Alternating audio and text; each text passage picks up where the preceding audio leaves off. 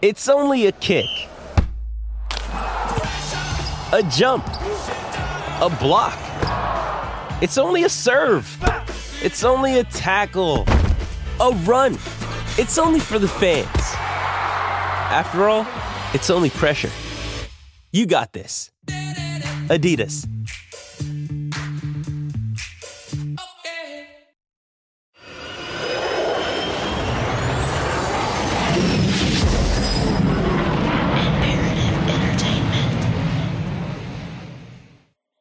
She thought of us parents. She did. I mean, yeah, we were her parents, but she thought we was her friends as well, close friends. And she didn't mind telling any of her friends or whoever. And her friends loved to hang out with us too. You know, we treated them just like one of ours. And, it's the good things. I mean, when you think about her, and that hurt is there, then you put a good memory in there, and that good memory drowns out the bad for a little while.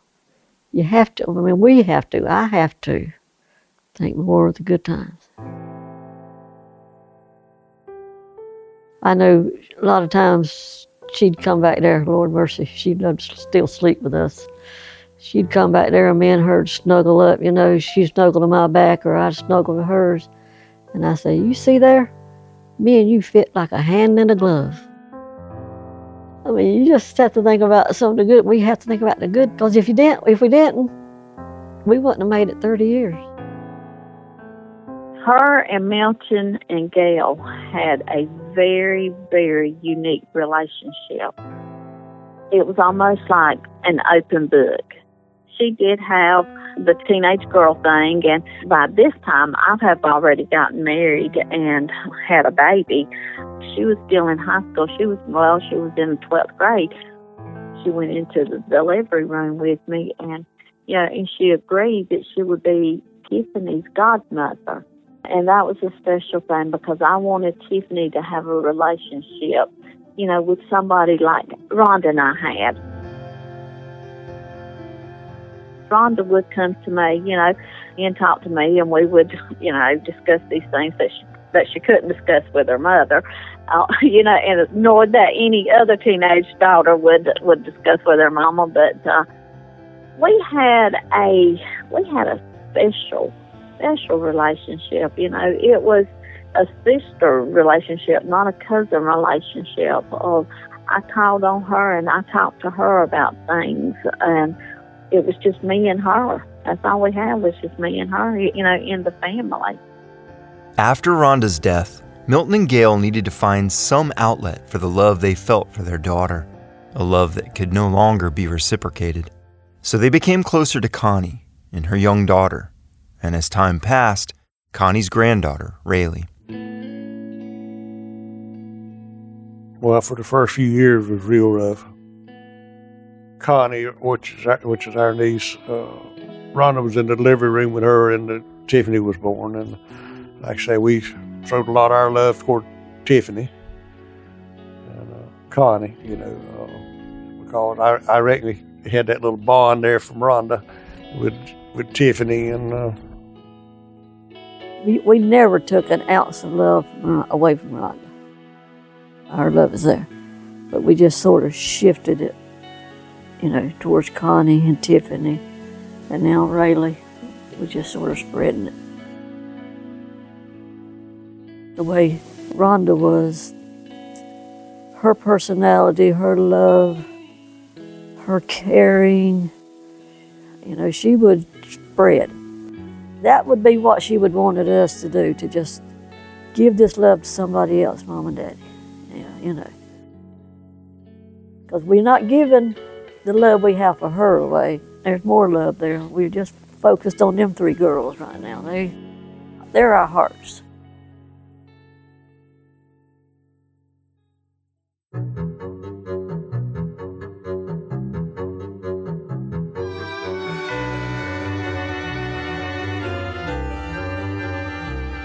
From Imperative Entertainment, this is Fox Hunter.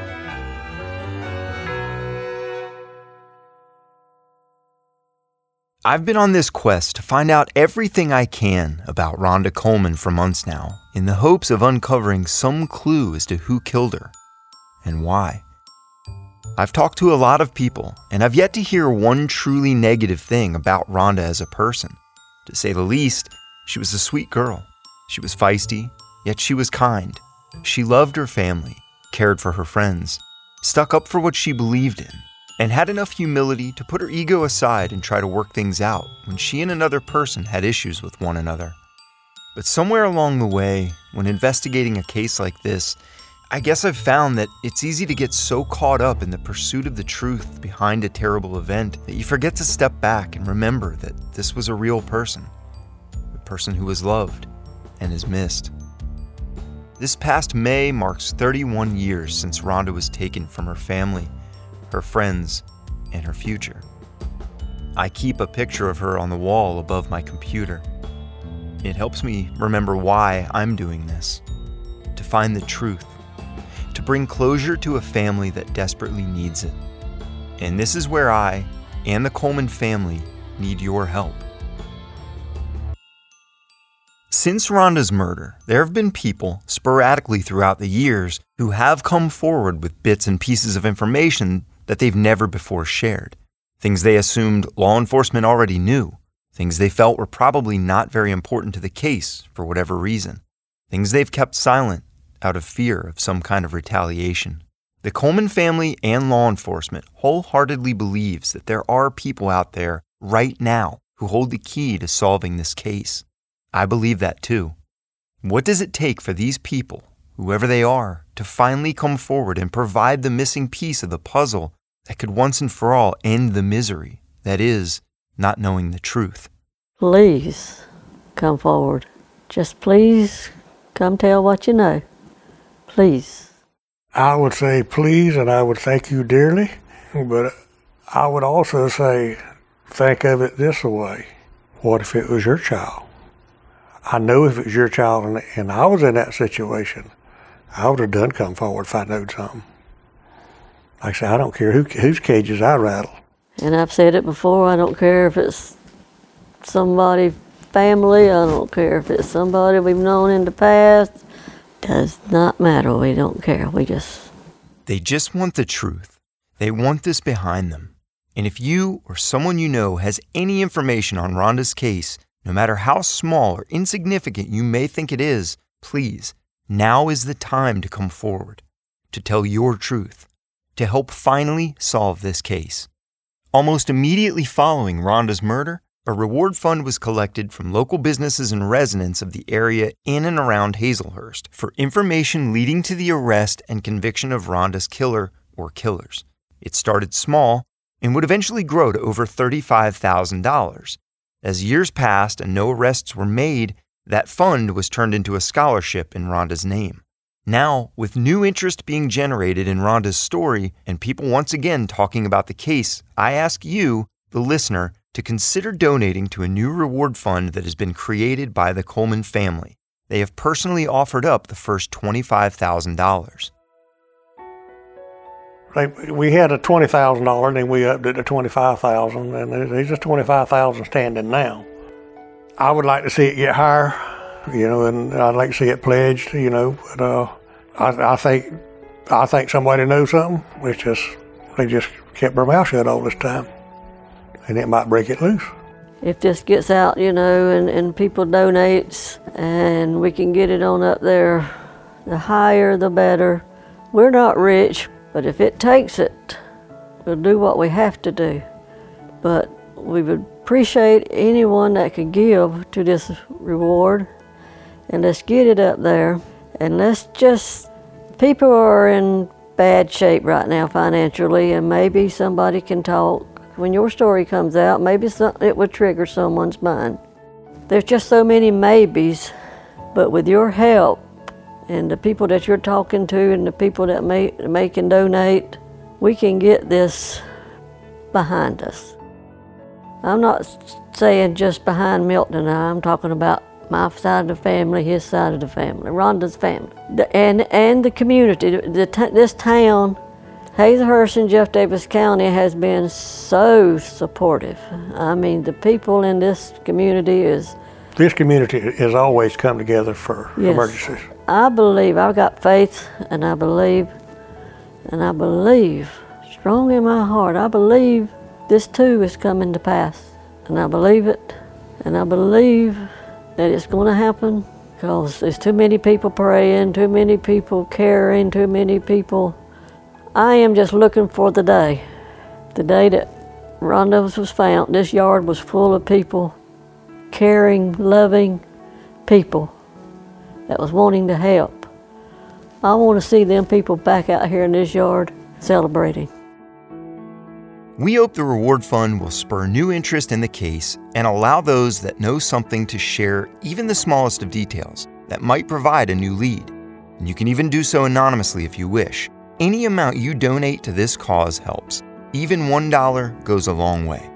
Your contribution, along with those of others, could help to entice someone with valuable information to come forward.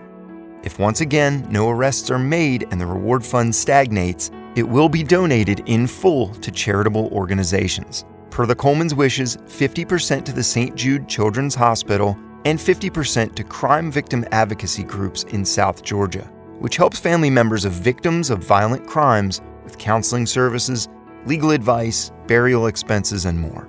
Keep listening at the end of this episode for details on how you can donate to the Rhonda Coleman Reward Fund, or visit foxhunterpodcast.com for more information.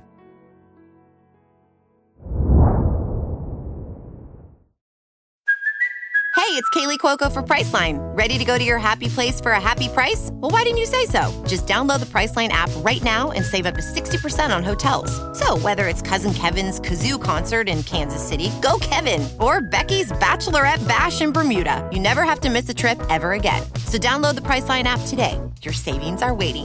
Go to your happy place for a happy price. Go to your happy price, Priceline.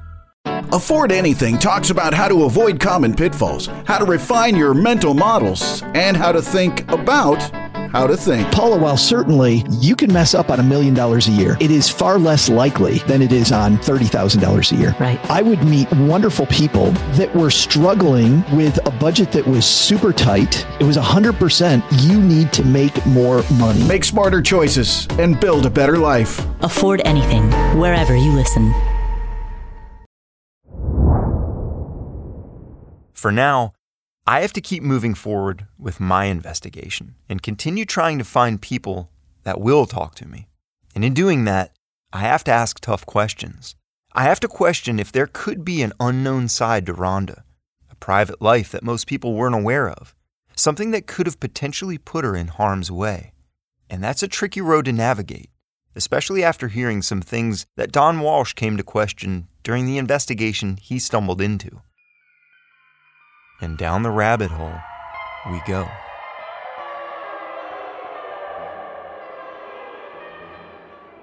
And I'm gonna throw this out there. And you know, this can go so many different directions. I hope you don't think I'm crazy when you hang up. The Carter girl might have looked back at the dates, but I think she was killed a few months before Rhonda. Now, although there are no leads in this case, several people have told me off the record that there are similarities to Rhonda's murder and the death of a young girl about a year ago named Jeanette Carter. Now, in Miss Carter's case, her body was found in a field like Rhonda Sue's. Her car engine had been left running like Rhonda Sue's. And apparently, Miss Carter had not been sexually molested. And from what we understand, that is the case with Rhonda Sue. Other than that, though, we know nothing in terms of a suspect in this case. Kelly and John. Jeanette Carter was murdered in Hazelhurst in November of 1989, just months before Rhonda's death. The similarities between her death and Rhonda's are astonishing. Both women drove identical white 1989 Chevy Cavaliers, purchased from the same man at the same dealership. That salesman was looked into, but nothing tied him to either murder. Both vehicles were found abandoned on the same dirt road, just about a mile or so apart from each other. Both vehicles had a door that was left open, and both women were found dead in wooded areas, though in Jeanette's case, she had been beaten and was found much closer to her vehicle than Rhonda had been. Police also found the murder weapon, a steel pipe, nearby. Yeah. Okay. Yeah, Jeanette was about 6 months earlier, I think. Yeah, you're right.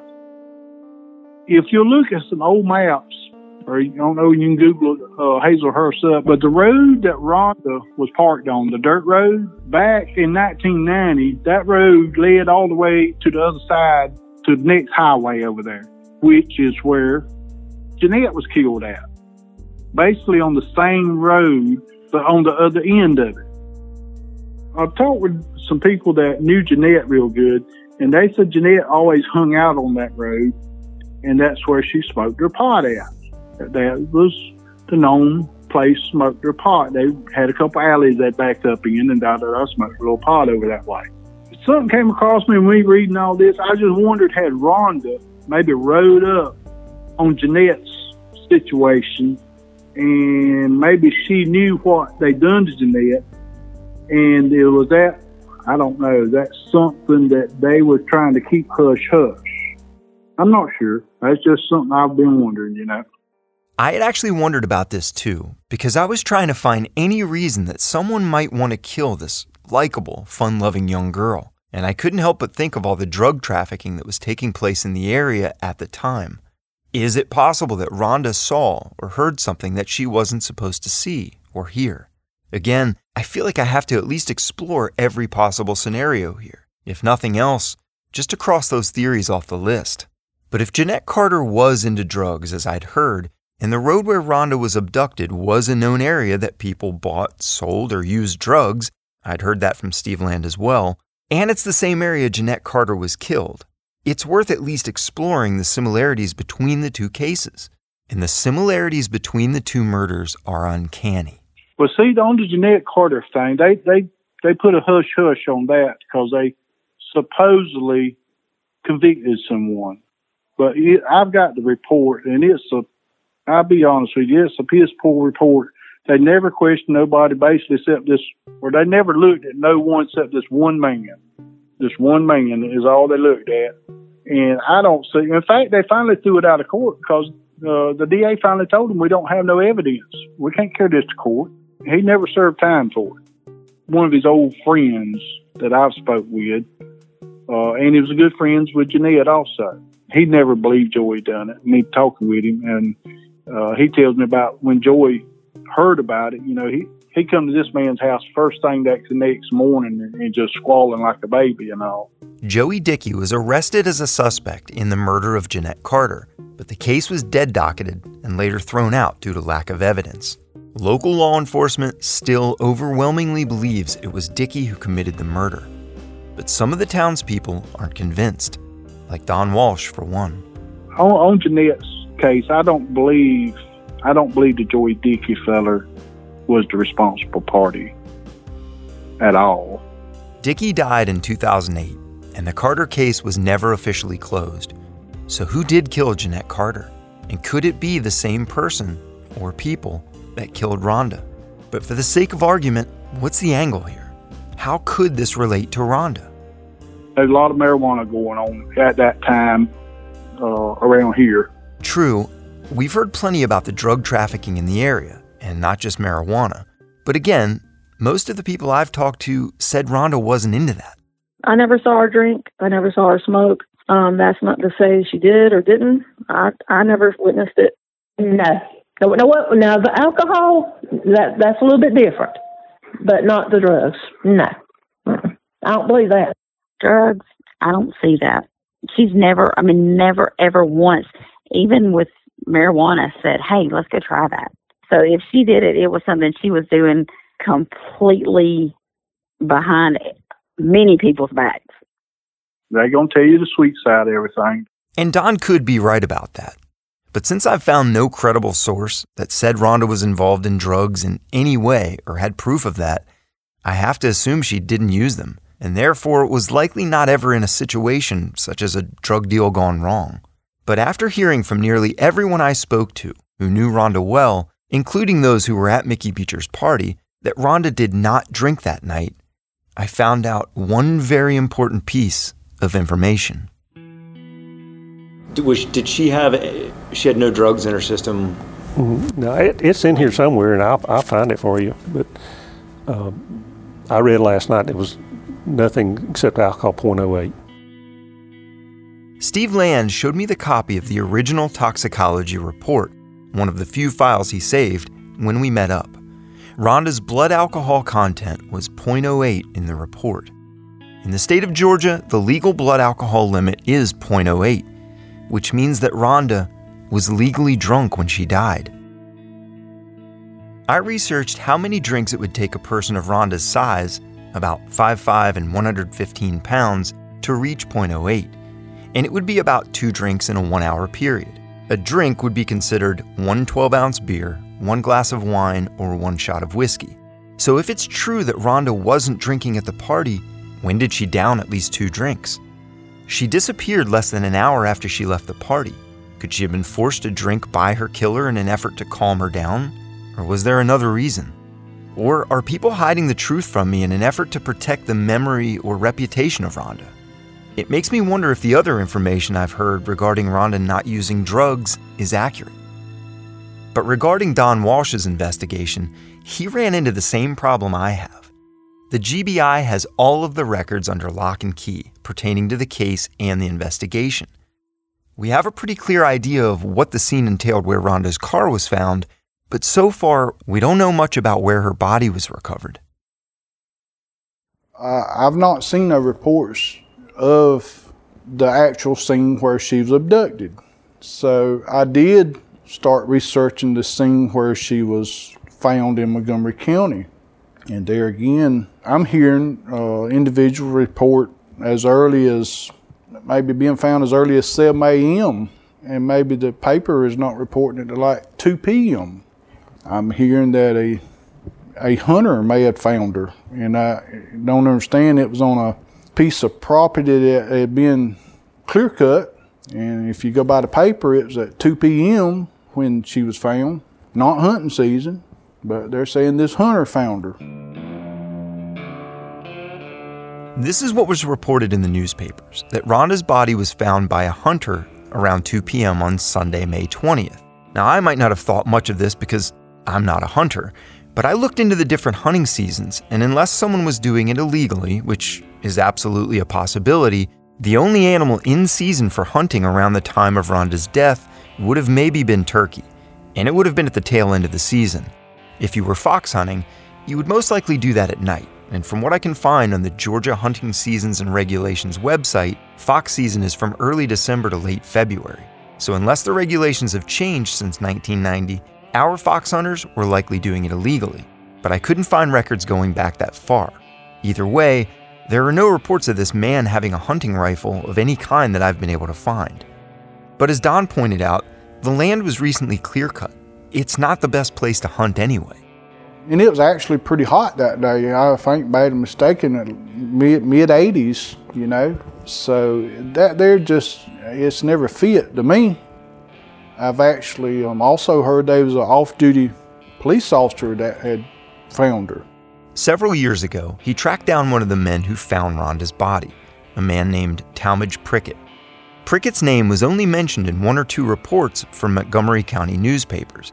I couldn't find it in one single paper from Jeff Davis County. And one of the newspapers in Montgomery County did report him as being the officer who found her.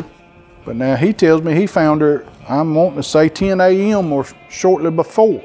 He was out of his county. He was actually from Alamo. This crime scene was in Montgomery.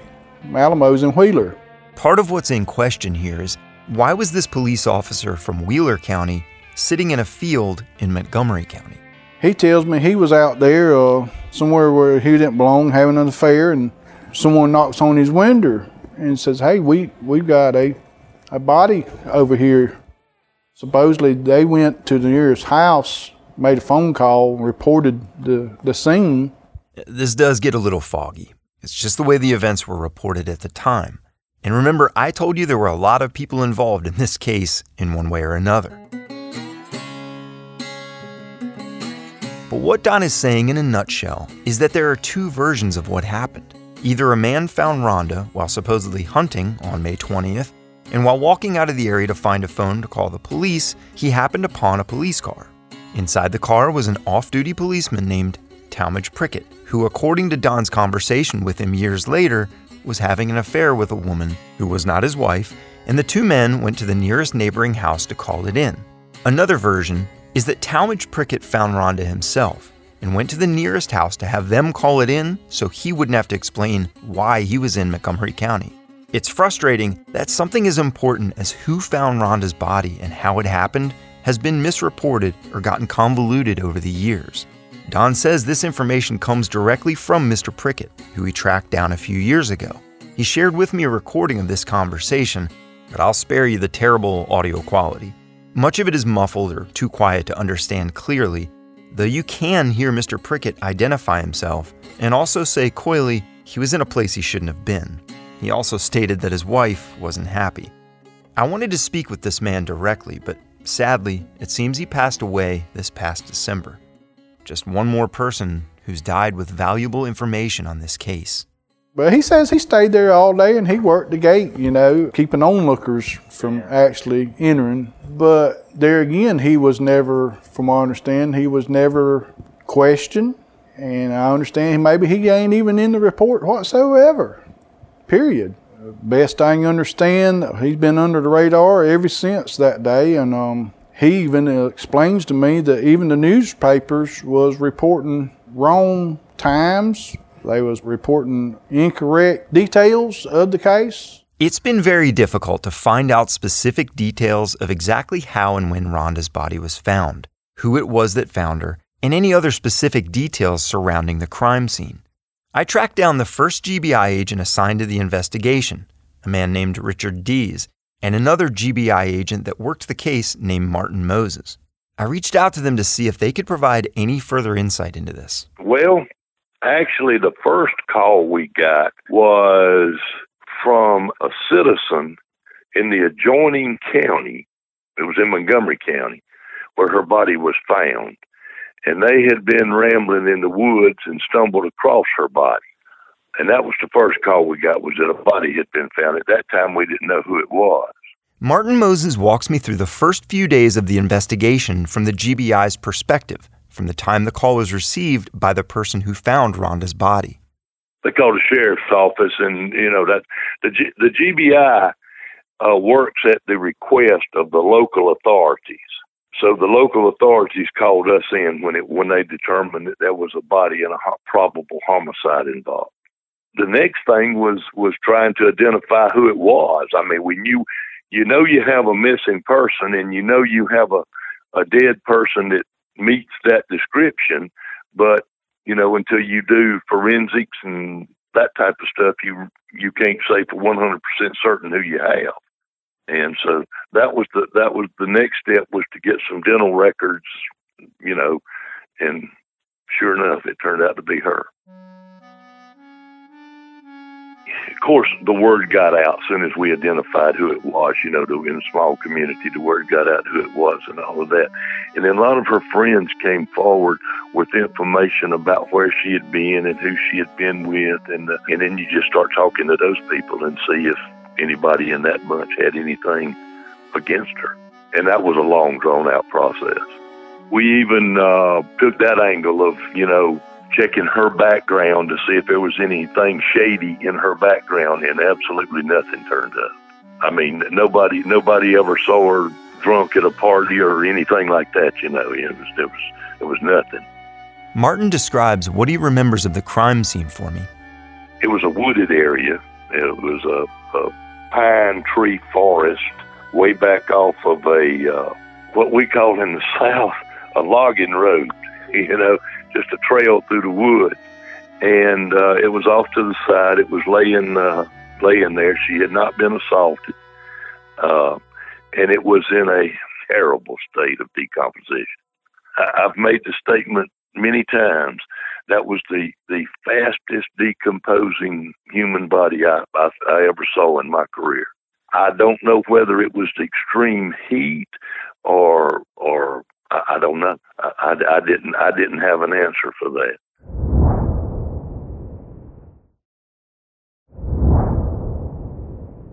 I also wanted to know if there was any truth to the story I'd heard from Don Walsh about the off-duty cop having an affair, as I'm trying to separate fact from fiction here, and Richard Dees provides some insight. Yeah, that's right. That's right. I forgot about that. So he was having an affair with a woman. That story is true. Yeah. He found it, and then he went and told this guy, so he'd be the one to find her. So according to Richard, the story Don shared is true. But from his account, Prickett found Rhonda and then went to the first house he came upon, which happened to be an overseer of the property. He had that man call into the police station, then worked the rest of the day keeping onlookers away from the crime scene. Yeah, there was a guy that lived, you might say, right up the road from there that he had something to do with that property. He was kind of an overseer, I think. So he went and got him, and he reported that he was just riding around looking at the property, just seeing some people over there on four-wheelers. That's how he come across that. This story differs from what Prickett told Don Walsh, though. And it differs still from the newspaper reports stating that a hunter had found Rhonda. So while I had Richard on the phone, I picked his brain on some of the other things I'd heard so far, in hopes that he might be able to shed some light on whether some of these leads were true or not. I asked him if there were any suspects that stood out to him in particular during the early days of the investigation, and I immediately hear a familiar name. John. Again, John's name comes up. Have you heard about the truck going by the fox hunters? Okay. The truck they described was a truck that John was driving at the time. I didn't know John, but then when we got to interviewing, different people around, what they told me about him, it just seemed very plausible. And the only one that could vouch for him was his mother, and she was first, really didn't know, and then she come back and said, yeah, he was home, and she would have vouched for him anyway. This is the same thing I heard previously from Steve Land and Tish Kelly, that John's only alibi was his mother stating that he was home all night. And Steve, Tish, and Richard Dees all told me that she would do anything to protect her children, even lie for them. He also has strong opinions on John's alleged treatment of women. Right. Yeah. And then what we found out about his treatment of other women, very, very rough, snapping on one thing. He was just the one that was very plausible. And where her body was found, there was tire tracks there, and they matched his truck, but there wasn't anything outstanding about him to say, yes, this was the tire, because the truck was new, and the tracks was new, but there wasn't anything, like I said, if a tire track has age on it, it's going to develop some characteristics, but there wasn't anything about this one. To me, it makes it more plausible. The truck has become a major piece of this story. It was witnessed by the fox hunters. There were tire tracks at the abduction site and crime scene that matched what were on the vehicle. Though it was new, and it's possible that the tires could have matched those of any new similar vehicle. But once they started investigating John and the truck a bit deeper, they found more. The truck he had bought it in another man's name. A guy he worked with, he used his Social Security number and ID to buy it. So that came out at the time. John had actually forged a coworker's signature and used that person's Social Security number and ID to buy the truck not long before Rhonda's death. Sounds similar to the check forgery accusation I'd heard from Emily Beecher. The dealership decided not to press charges, according to Richard, likely because they just didn't want to get mixed up in all this. I asked Richard if it was true that the truck had been searched for forensic evidence, as I'd heard from Milton. Yeah, we had our crime scene tech to go over it, and there was nothing that was found, like hair or prints or anything like that. It would just come up with nothing. If Rhonda had been in the truck just days earlier, is it unusual that they didn't find any kind of forensic evidence? Hair, clothing fibers, anything? No, that's not unusual. So even though no physical evidence was found in the truck, it's still possible that this was the truck Rhonda got into that night. Richard shares with me a bit more as we talk, first about the location where Rhonda's body was discovered. Well, it was not burned up because people don't realize how much it takes actually to completely burn her body. But now she was burned all over and burned pretty heavy. And I was thinking also that they found on the side of her head where she might have been hit. Seems like in the back of my mind that they thought she was strangled, and that bone in the neck, hyoid bone, injured her. I want to say that it was strangulation, but don't quote me on that. I really don't know for sure. The hyoid sits in the neck between the lower jaw and the larynx and is suspended in place by muscles and ligaments.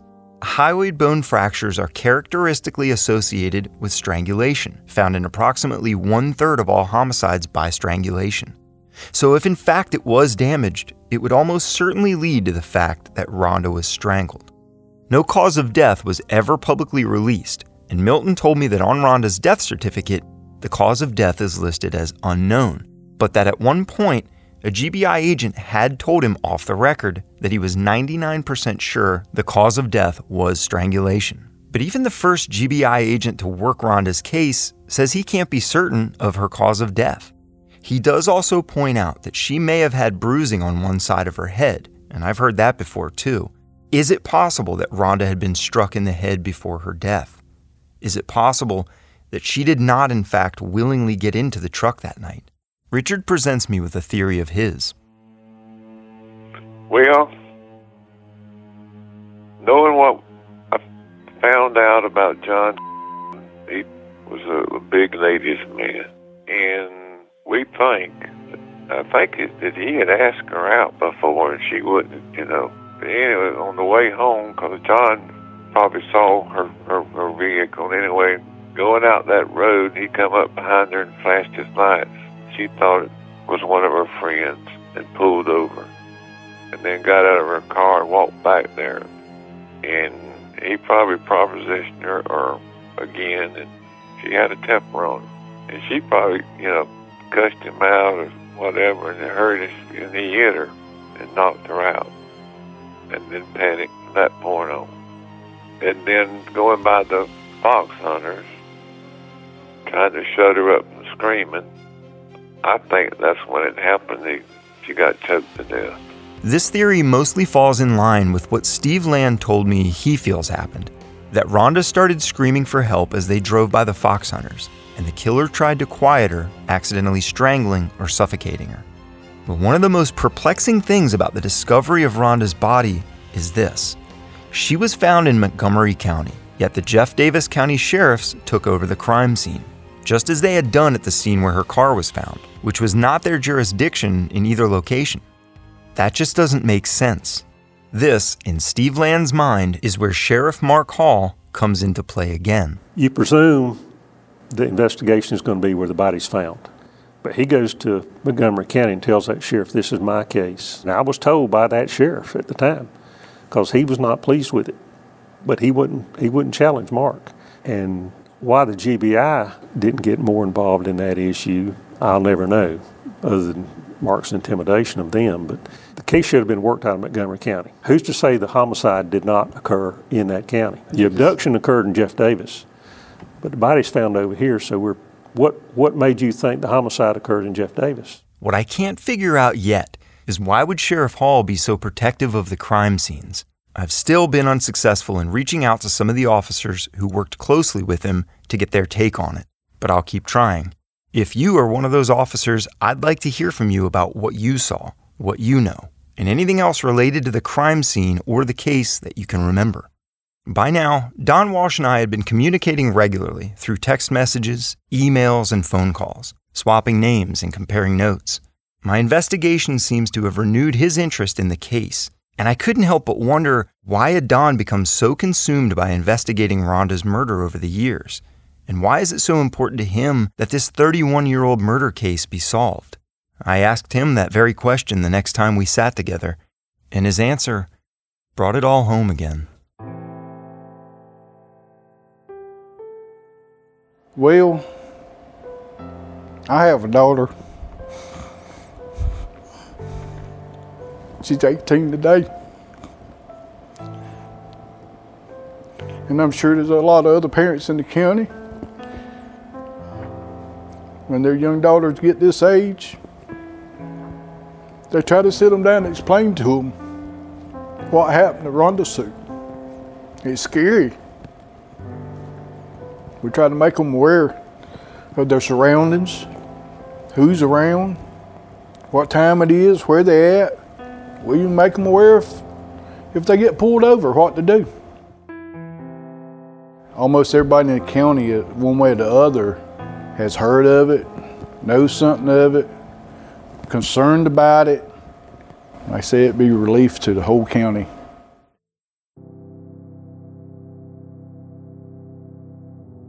This hit me hard. Don is such a mild-mannered Southern man, polite and friendly, though also tough and straightforward. But just the very thought of something happening to his daughter, like what happened to Rhonda, immediately overwhelms him and brings him to tears. Because while he's many things, at the end of the day, he's a father. And that's when things started to make more sense to me. Why this wasn't just the family and friends of Rhonda who so deeply felt the loss of her, because it could have been any one of their children. In that respect, they were the lucky ones. 6 months into my investigation, I'm now left with more questions than when I started. I've felt frustrated, defeated. Felt like I'm getting nowhere. I felt like I'm letting down Milton and Gail. And not long after I started investigating this case, my wife and I found out we're going to have our first child later this year. And Rhonda's story suddenly means more to me now. Because I think, what if I have a daughter?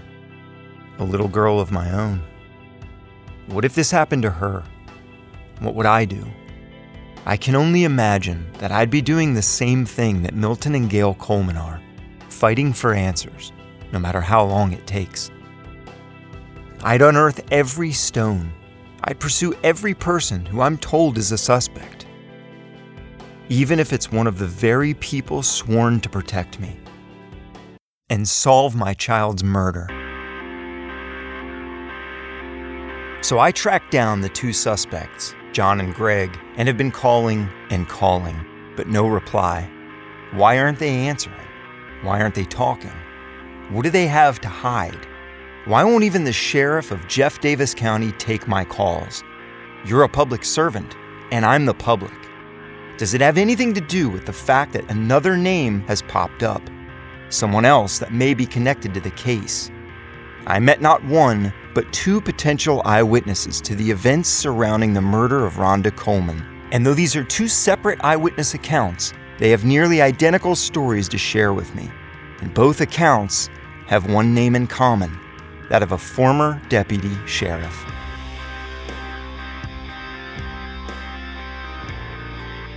On the next installment of Fox Hunter. And I look off to the right, there's that little white car there. And sitting beside it was a Jeff Davis County Sheriff's car. She was in love with Marky. See, I think she was pregnant. And she was fixing to tell his wife. She was going to tell his wife about the affairs, what she was going to do, and they killed her. He even took the polygraph test and failed it. They said he passed it. And then somebody else has looked at it and said, no, he didn't pass it. He was deceptive. Marky knows he done it, and his daddy helped cover it up. I don't know why they don't arrest him and send him to prison.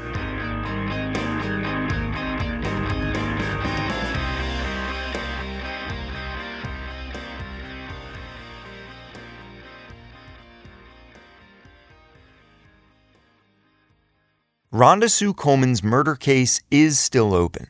Any information that you or someone you know might have about the abduction or murder of Rhonda Coleman could be critical to solving this case. You can call our anonymous tip line at 470-440-1150, email us at foxhunterpodcast@gmail.com, or reach out directly to the GBI at 1-800-597-TIPS. All of this information, as well as how to donate to the Rhonda Coleman Reward Fund, is available at foxhunterpodcast.com. Thanks for listening to the first 6 episodes of Fox Hunter. As I mentioned, this investigation is now happening live in real time. So keep an eye out for new episodes in the coming weeks. There's a lot more information coming, and you're going to want to hear what I'm uncovering. Fox Hunter is a production of Imperative Entertainment. It was created, written, and reported by me, Sean Kipe, and I wrote the original music score. Executive producers are Jason Hoke and Gino Falsetto. Story editor is Jason Hoke. Sound engineering by Shane Freeman. Key cover art provided by Joe Freeman Jr. Keychalis 9032 2015. JoeFreemanJr.com. Fox Hunter is a 10-episode series available every Tuesday morning. Follow us on social media at Fox Hunter Podcast. If you like the show, leave us a review and tell your friends. Thanks for listening.